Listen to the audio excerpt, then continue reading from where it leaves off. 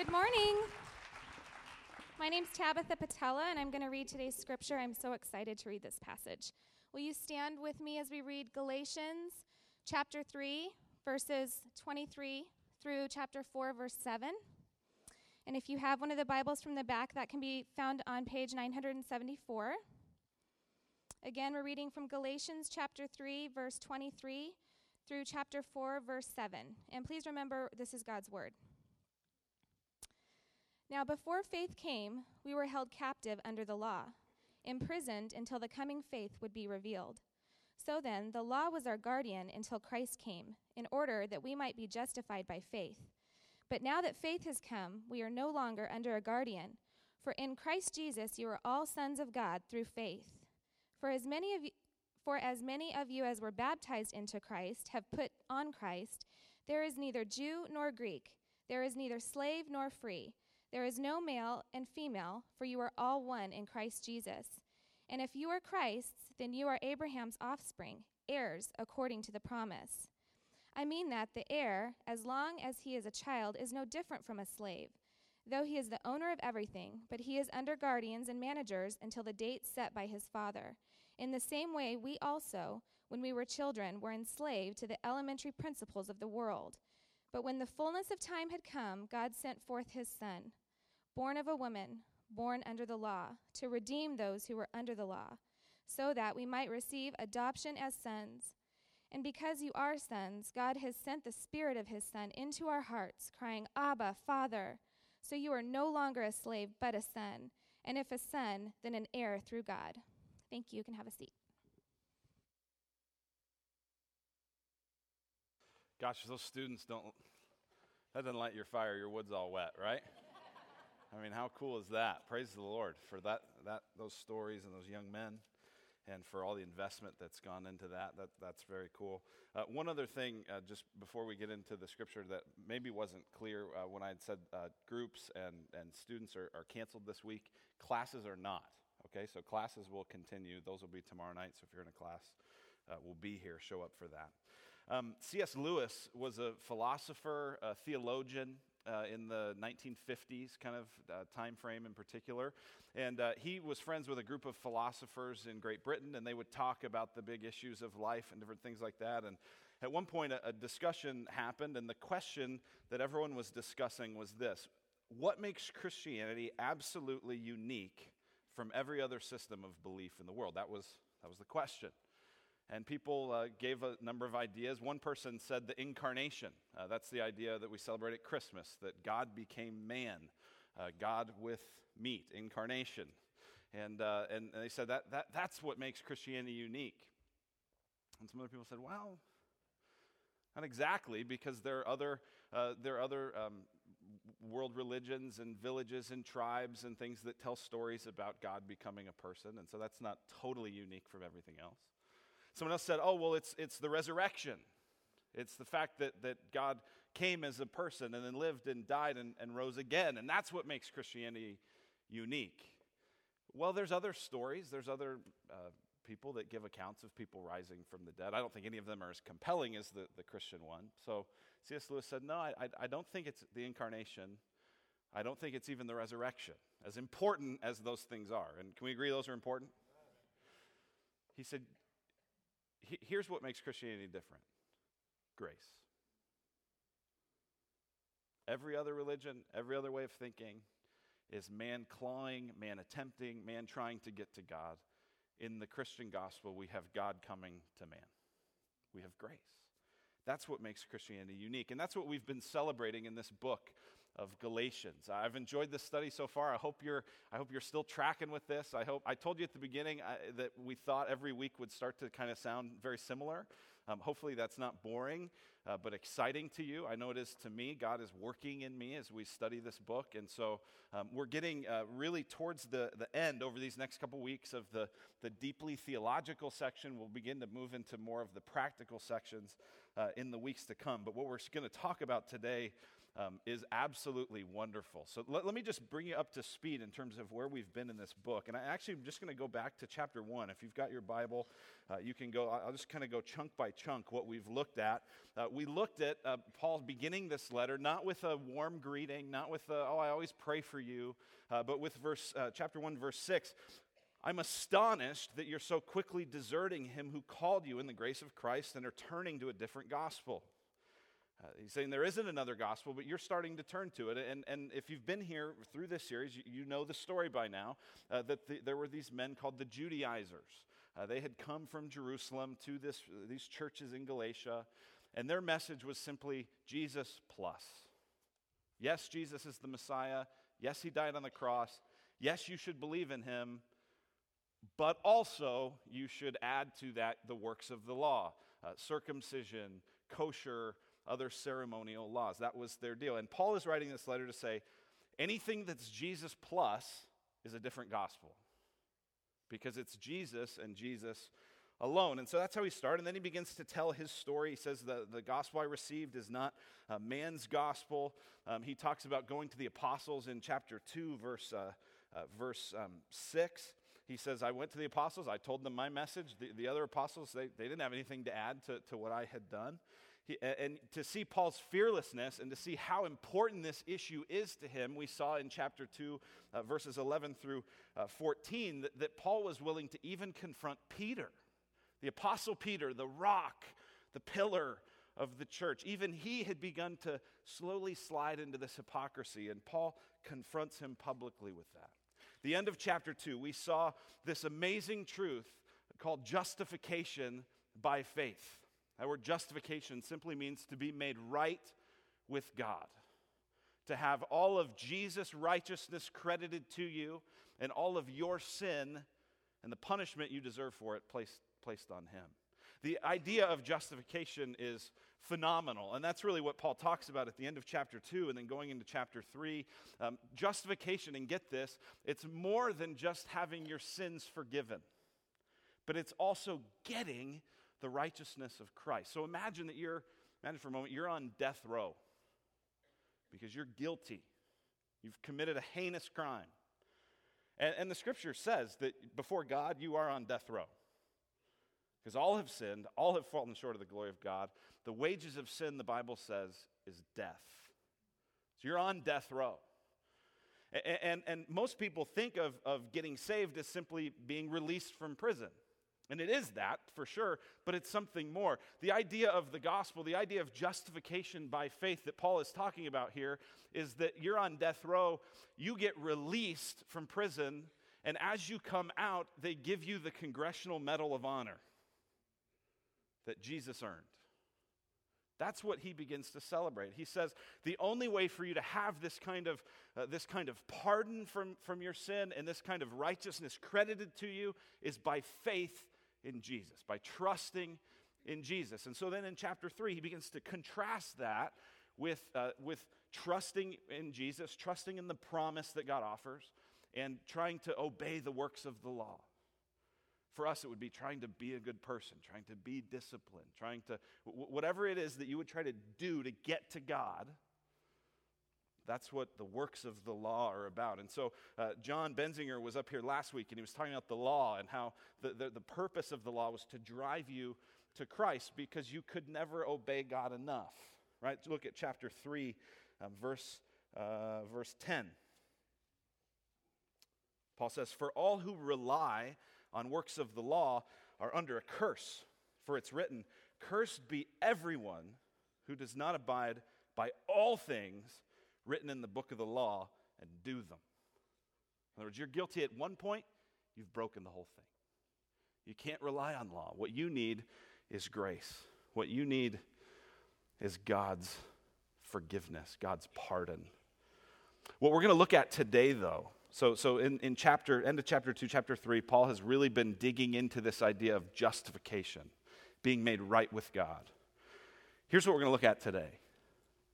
There's something even better than being made right with God. Let me say that again. Some of you, if you know the Christian gospel, you go, wait. Whoa. There's something even better than being made right with God. Being a child of God. Being adopted into God's family. Having God not just as the judge who forgives you, but the Father who embraces you. That's what we're looking at today. There's a whole new kind of dynamic that Paul is talking about here to elevate the gospel of grace. Remember, we've said that the gospel, this good news, is like a jewel. And what Paul is doing in this letter is he's holding it up into the light and he's twisting it. And he's looking at it, and he's examining it. That's why I hope you're not getting bored with the theology of chapters 3 and 4, because that's him just twisting this jewel in the light. And today we see a fresh look at all that we receive by being sons of God. What I want to do today is look at 4 new things that we get because of this relationship that we have with God. Here's the first thing, is we get a new status. A new status. We become sons of God. Look at 3, verse 23. Paul says, now before faith came, we were held captive under the law, imprisoned until the coming faith would be revealed. And throughout this chapter, he's been making this point that living under the law without faith, before faith comes into your life, is like being a slave. He's going to actually continue that theme through chapter 4. But if you look at 23, he says, we were held captive. We were imprisoned. Look at verse 25. We were no longer under a guardian. That's language of slavery. Chapter 4, verse 3. We were enslaved to the elementary principles of the world. And he concludes in verse 7, so you are no longer a slave, but a son. Before faith, we're held captive, we're imprisoned, but through faith, we become sons of God. John had talked about last week in verse 24 how it says the law was our guardian until Christ came. The idea of a guardian was a tutor, someone that was specifically designed to lead the children. And he says the purpose of the law is to lead us to Christ. Look at verse 25. But now that faith has come, we're no longer under a guardian. For in Christ Jesus, you are all sons of God through faith. Sons of God through faith. There's a new status. You're no longer a slave, you're a son. You're no longer an orphan, you're a son. Sons of God through faith. Now, there's 2 important things to see about this particular verse. In verse 26, in Christ Jesus, you are all sons of God through faith. Here's the first thing to see. For those who have faith, they already are sons of God. This is not a goal to attain. This is not God saying, if you do this, you'll be a son of God. It's saying, you have faith, you are a son of God. That's the first thing to see. The second thing to see, and this is also important, is that sonship, and I'll maybe use that word a few times today, sonship, the relationship of being a son of God, it comes through faith, and only by faith. It's not a universal given. This reminds us of John 1, which says that to all who received him, to them he gave the right to become children of God. It's not uncommon in our world for people to say, well, we're all children of God. We're all sons of God. And I know what people are saying. What people are saying is we're all created by God. What the Scripture says is that sonship, that particular ability to have a child-parent relationship with God, that's available through faith. For in Christ Jesus, you are all sons of God through faith. Now, there's something else important about this idea of status, and it's important that Paul uses the word here, sons. Sons. Do you notice it doesn't say in verse 26, for in Christ Jesus, you are all children of God through faith. Though that is true, you are children of God, but in this particular passage, it's important that he uses the word sons. When he says sons, he's communicating specifically about a new status. Tim Keller has this quote that I think is particularly helpful. He says, why Why call women sons? Right? Because in this idea, you're all sons of God. Why call women sons?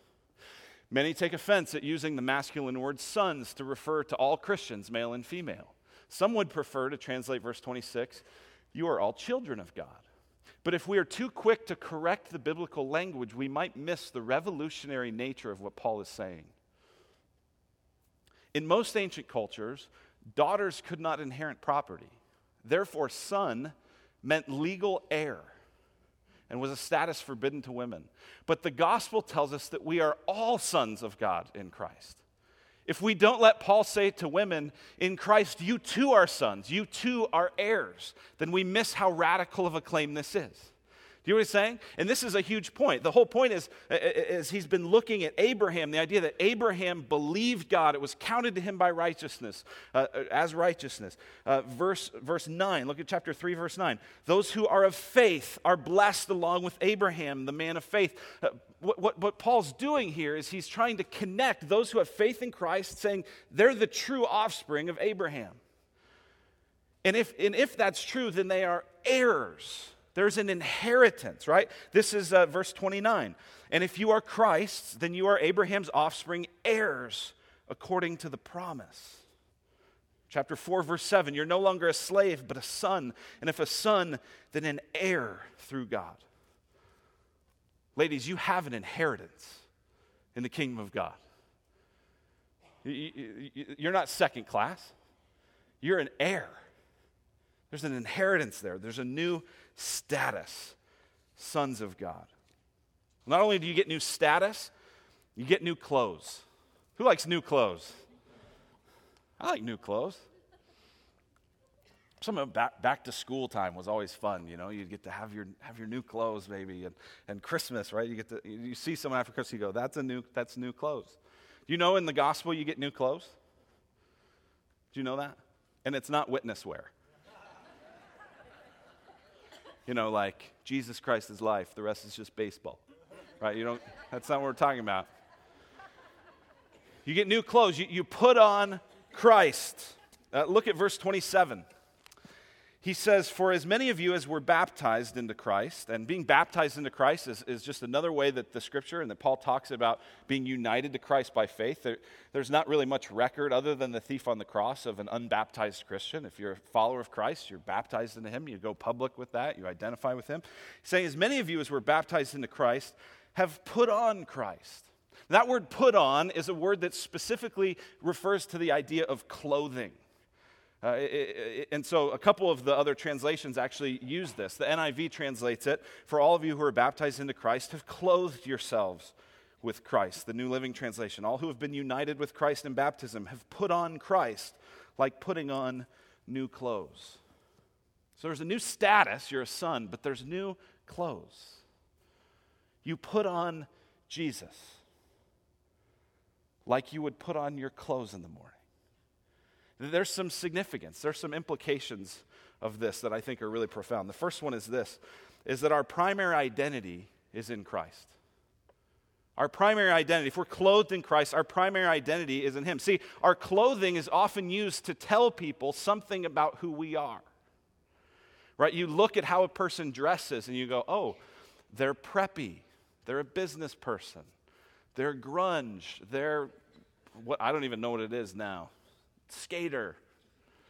They look like they want to live in California. I mean, just whatever it is, right? Like a lot of times your clothing tells the world something about at least how you'd like to identify yourself. So being clothed in Christ means that Jesus becomes our primary identity. He becomes the one that we want to broadcast. We're not as concerned about the outward appearance. We're concerned about demonstrating Christ. He becomes our new identity. Here's the second implication of this clothing, these new clothes, is the closeness of our relationship to Christ. This may seem obvious, but think about this. Your clothes are closer to you than any other possession, right? Grab your shirt. It's close, right? You feel it. It's on you. And so what Paul's saying here is, listen, if you are in Christ, Christ is close. He's on you. And that's why all of life becomes all about Jesus. That's what it is to be his disciple. You're wearing the clothes of Christ. He's your primary relationship. He's the one that's close. And then here's the third thing is clothes demonstrate our acceptability to God. See, clothes are worn to cover our nakedness. We know that from Genesis 3, that when Adam and Eve sinned, before that they were naked and they felt no shame. And one of the first things they did after they fell into sin was they were exposed and they tried to clothe themselves.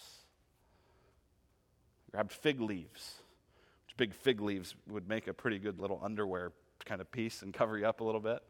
God says that's not enough. And so in Genesis 3, actually, one of the first pictures of the gospel is God sacrifices an innocent animal so that he can clothe Adam and Eve with the skins so that they can be acceptable to him. Well, Jesus was the truly innocent one who was sacrificed so that we could be covered. So clothing is significant. It becomes your identity. You realize Christ is close to me. I've put him on. I'm acceptable to him. I can stand before God clothed in Christ. There's a new status. There's new clothes. Here's a third thing. There's a new future. There's a new future. Now, this relates to the status, but it's significant to pull out. And so let's look at chapter 3, verse 29, and we'll go here through the end of the section. Paul says in 3:29, if you are Christ's, then you're Abraham's offspring, heirs according to promise. John had taken us last week back to Genesis chapter 12. Said that was one of the most important passages of the Bible where God makes a promise to Abraham that he will bless those who bless him and that all the nations will be blessed through him. There's this great promise of an inheritance that he will have as many sons as there are stars in the sky. What Paul here is saying is if you're Christ's, by faith, not by works of the law, but by trusting in Christ and what he has done, then you're Abraham's offspring. You're the fulfillment of that promise. You are sons of God. You are an heir, therefore, according to promise. And then he goes into a little bit of an illustration. He says, verse 1, I mean that the heir, as long as he's a child, is no different from a slave, though he's the owner of everything. So Paul kind of takes us into this picture of a wealthy household. He says, now imagine there's a young toddler. He's the heir, but really, right? He's no different from a slave. He does what he's told to do, right? I mean, like technically he's the heir, but he's just a little kid, right? And woe to the person who treats their little kid like a king. Amen? You go, oh, that's what I've been doing wrong. Yeah, she ain't a princess. She's a little sinner. Now, you love her, and you should. But she's a little kid, right? And Paul's saying, yeah, they're an heir, but you don't have everything yet. Verse 2, he's under guardians and managers until the date set by his father. It says, in the same way, we also, when we were children, were enslaved to the elementary principles of the world. Now, he's going to use that phrase, elementary principles of the world, again in verse 9. We'll look at that probably more next week, but he's saying that's the idea of the law, the idea that just natural thinking, that I can earn my way to God. That's the elementary principles of the world. He said, before faith comes, that's how you think. You're like a little child. You don't understand how things actually are. And you're enslaved. You're stuck into that religious, moralistic way of thinking. That's how everyone is. He says, verse 4, but when the fullness of time had come, God sent forth his son, born of woman, born under the law, to redeem those who were under the law so that we might receive adoption as sons. Paul is saying, God waited till the exact perfect time. The exact moment in history that it was right to send his son, Jesus. And he sent him born of a woman. The significance there is he was a human being. Only a human being can live in our place. Only a human being can die in our place. He's born of a woman, fully God, but fully man, and born under the law. Jesus too had to obey the law. Jesus too had to do what God commanded, and he did. Now, I want to pause for just a moment. This isn't the main point, but it is an interesting thing, especially for those of you that are in your life right now thinking, where is God? Is God going to show up? Things are difficult right now. Things are painful right now. God, where are you? And I just want to show you a little thing in this passage that demonstrates God's perfect wisdom and timing. Do you see verse 4? When the fullness of time had come, at exactly the right moment, God sent his son. And you got to think about this culturally. God sent Jesus at the right time to do something new. It was the right time religiously. For the first time in the whole history of Israel, they had more or less been freed from outward idolatry. Do you ever wonder when you read the Old Testament and the people of Israel, they're constantly worshiping Baal and worshiping Moloch and worshiping all these idols. And then when you read the Gospels, that doesn't seem to be an issue. Well, God had sent them off into exile. He'd cleansed them of that idolatry, and they come back into the land. It was exactly the right time religiously. It was exactly the right time culturally. For the first time in the history of the world, there had been a common language, Koine Greek, where you could go to Jerusalem, and you could go to Athens, and you could go to Galatia, and you could go to Rome and speak the same language. That's why Paul can write this letter and these letters across the worldwide platform to expand the news about Jesus. It was the right time politically. This was the time of what was known as the Pax Romana, the Roman peace. It allowed the quick spread of the news about Jesus. It allowed roads to be built so that Paul could travel and these other apostles could tell people about Jesus. Listen, when the fullness of time had come, at the exact moment that God had organized things in the world by his sovereign grace, he sent his son. Some of you, you're waiting, wondering, is God going to send his son into this situation? Is God going to send his son into my family? Is God going to send his son into this pain? God is faithful. God is good. And when the fullness of time had came, at right the exact moment, God sent his son. There's a new future that's guaranteed by that. There's a future that God is at work. He says that God did this, verse 5, to redeem those who were under the law. Again, redeem is the idea of pull someone out of slavery, more slavery language. You're free from that. You're redeemed from being under the law so that you might receive adoption as sons. And because you are sons, God has sent his Spirit, the Spirit of his Son, into our hearts, crying, Abba, Father. So you are no longer a slave, but a son. And if a son, then an heir through God. I told you at the beginning, there's something even better than being made right with God. And it's being adopted by God, being a child of God, having the inheritance then that comes with that. I love how Wayne Grudem compares this in his systematic theology on adoption. Here is an extended quote. Here's what he says. He says, although adoption is a privilege that comes to us at the time we become Christians, nevertheless, it is a privilege that is distinct from justification and distinct from regeneration. Now, let me just define those words, make sure we're clear. Justification is that idea of being declared righteous before God, being counted righteous.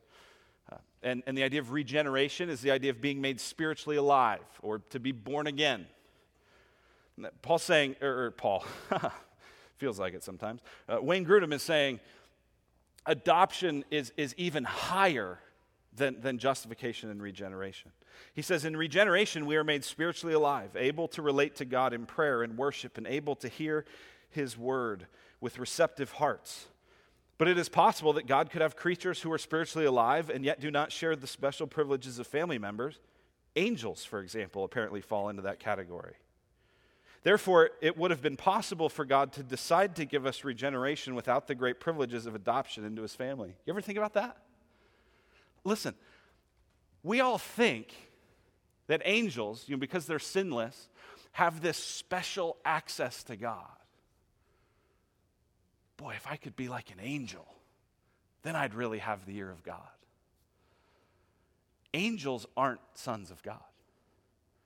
That's why the scripture in Peter says that angels long to look into the mysteries of the gospel. They don't have the capacity to understand it. Is that amazing? Moreover, God could have given us justification without the privileges of adoption into his family, for he could have forgiven our sins and given us right legal standing before him without making us his children.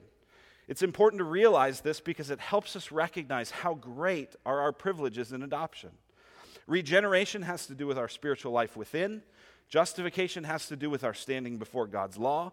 But adoption has to do with our relationship with God as our Father.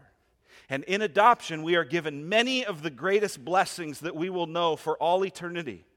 When we begin to realize the excellence of these blessings and when we appreciate that God has no obligation to give us any of them, you realize that?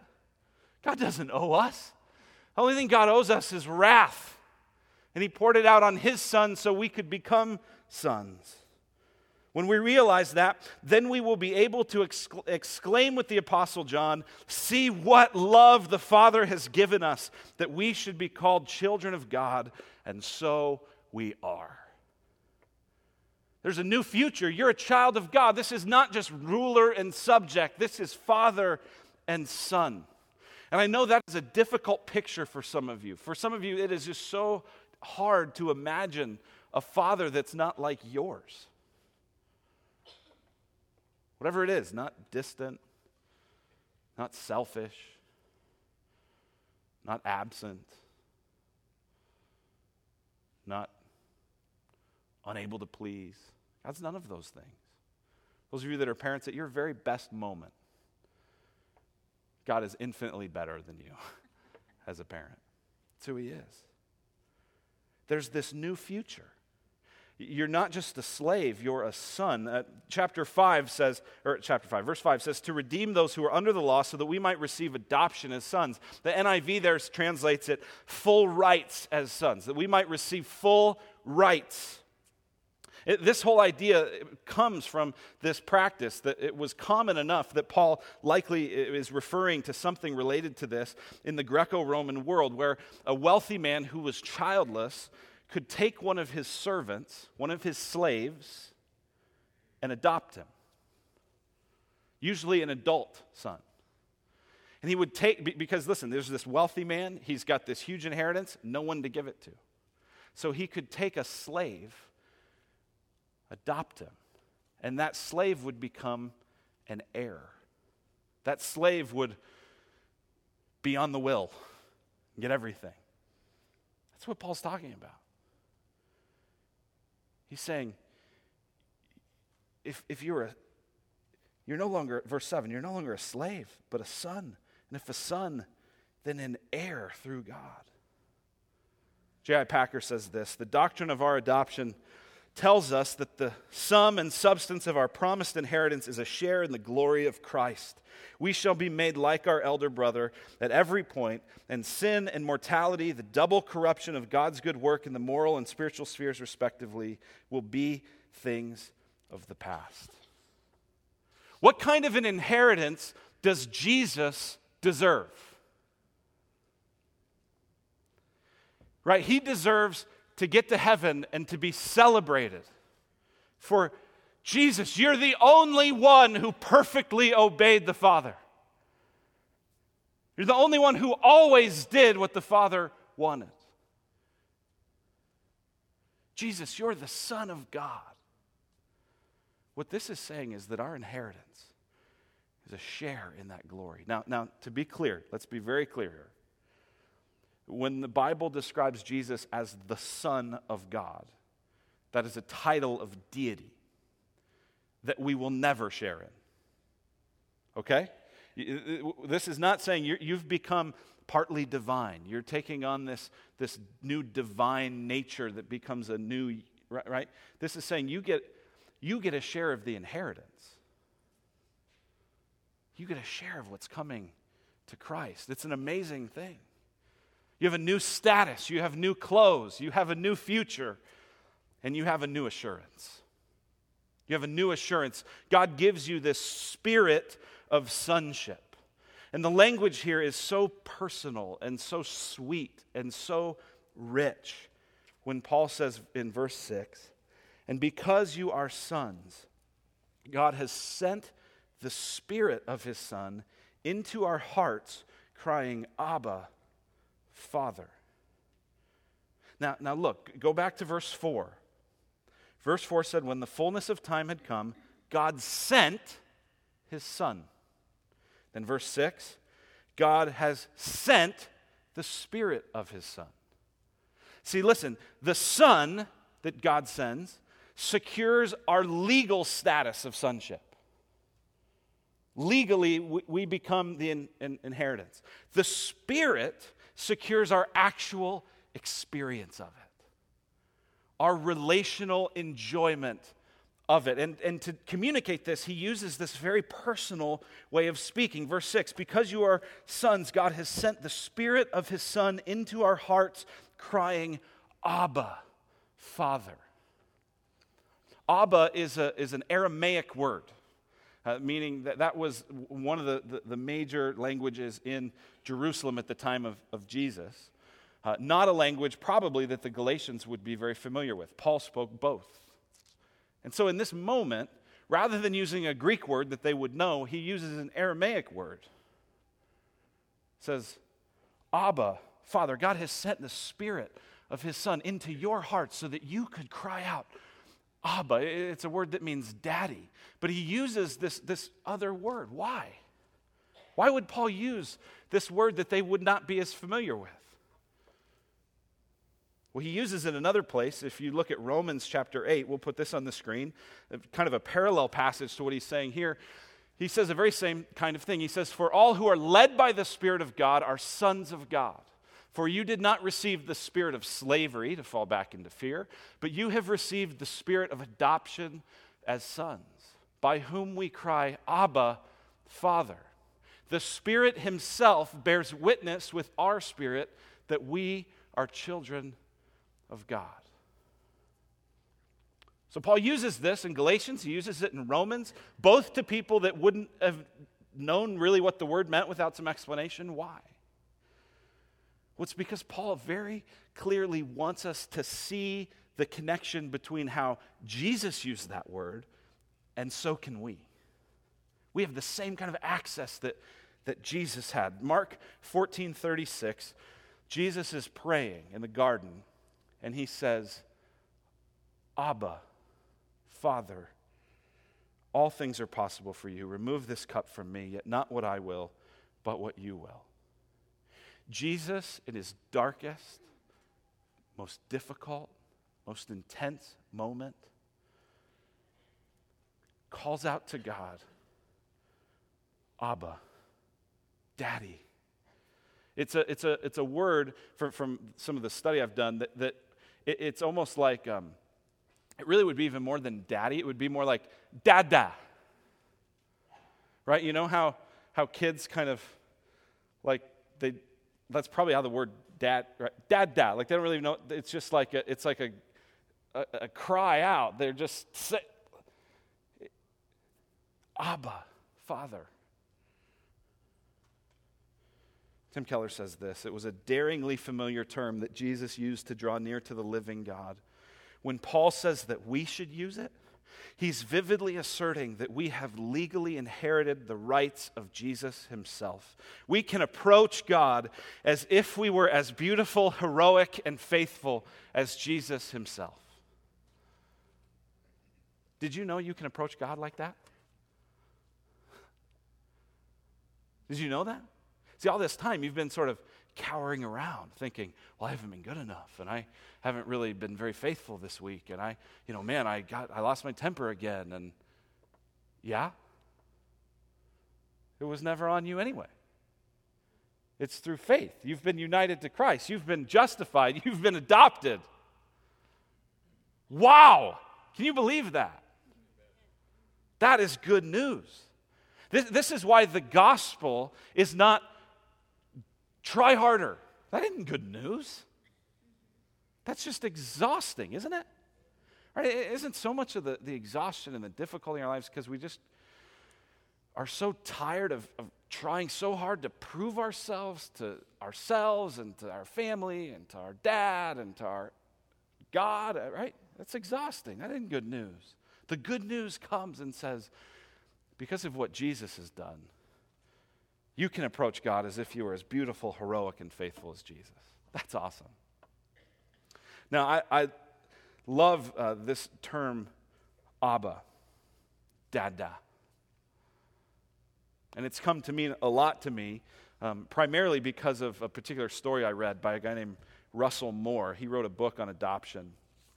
And in that book, he tells this story. Some of you may have heard this story before. He talks about his experience with adopting 2 boys from Russia. And here's what he says. He says, "The creepiest sound I've ever heard was nothing at all. My wife, Maria, and I stood in the hallway of an orphanage somewhere in the former Soviet Union on the first of 2 trips required for our petition to adopt. Orphanage staff led us down a hallway to greet the 2 one-year-olds we hoped would become our sons. The horror wasn't the squalor and the stench, although we at times stifled the urge to vomit and weep. The horror was the quiet of it all. The place was more silent than a funeral home by night. I stopped and pulled on my wife's elbow. Why is it so quiet? This place is filled with babies. Both of us compared the stillness of the orphanage with the buzz and punctuated squeals that came from our church nursery back home. Here, if we listened carefully enough, we could hear babies rocking themselves back and forth, the crib slats gently bumping against the walls. These children did not cry, because eventually infants learn to stop crying if no one ever responds to their calls for food, for comfort, for love. No one ever responded to these children, so they stopped. Silence continued as we entered the boys' room. Little Sergei smiled at us, dancing up and down while holding the side of his crib. Little Maxim stood straight at attention, regal and czar-like. But neither boy made a sound. We read them books filled with words they couldn't understand about saying goodnight to the moon and cows jumping over the same. But there were no cries, no squeals, no groans. Every day we left at the appointed time in the same way we had entered, in silence. On the last day of the trip, Maria and I arrived at the moment we had dreaded since the minute we received our adoption referral. We had to tell the boys goodbye. As by law, we had to return to the United States and wait for the legal paperwork to be completed before returning to pick them up for good. After hugging and kissing them, we walked out into the quiet hallway as Maria shook with tears. And that's when we heard the scream. Little Maxim fell back in his crib and let out a guttural yell. It seemed he knew, maybe for the first time, that he would be heard. On some primal level, he knew he had a father and a mother now. I'll never forget how the hairs on my arms stood up as I heard the yell. I was struck, maybe for the first time, by the force of the Abba passages in the New Testament, ones I had memorized in vacation Bible school. And I was surprised by how little I had gotten it until now.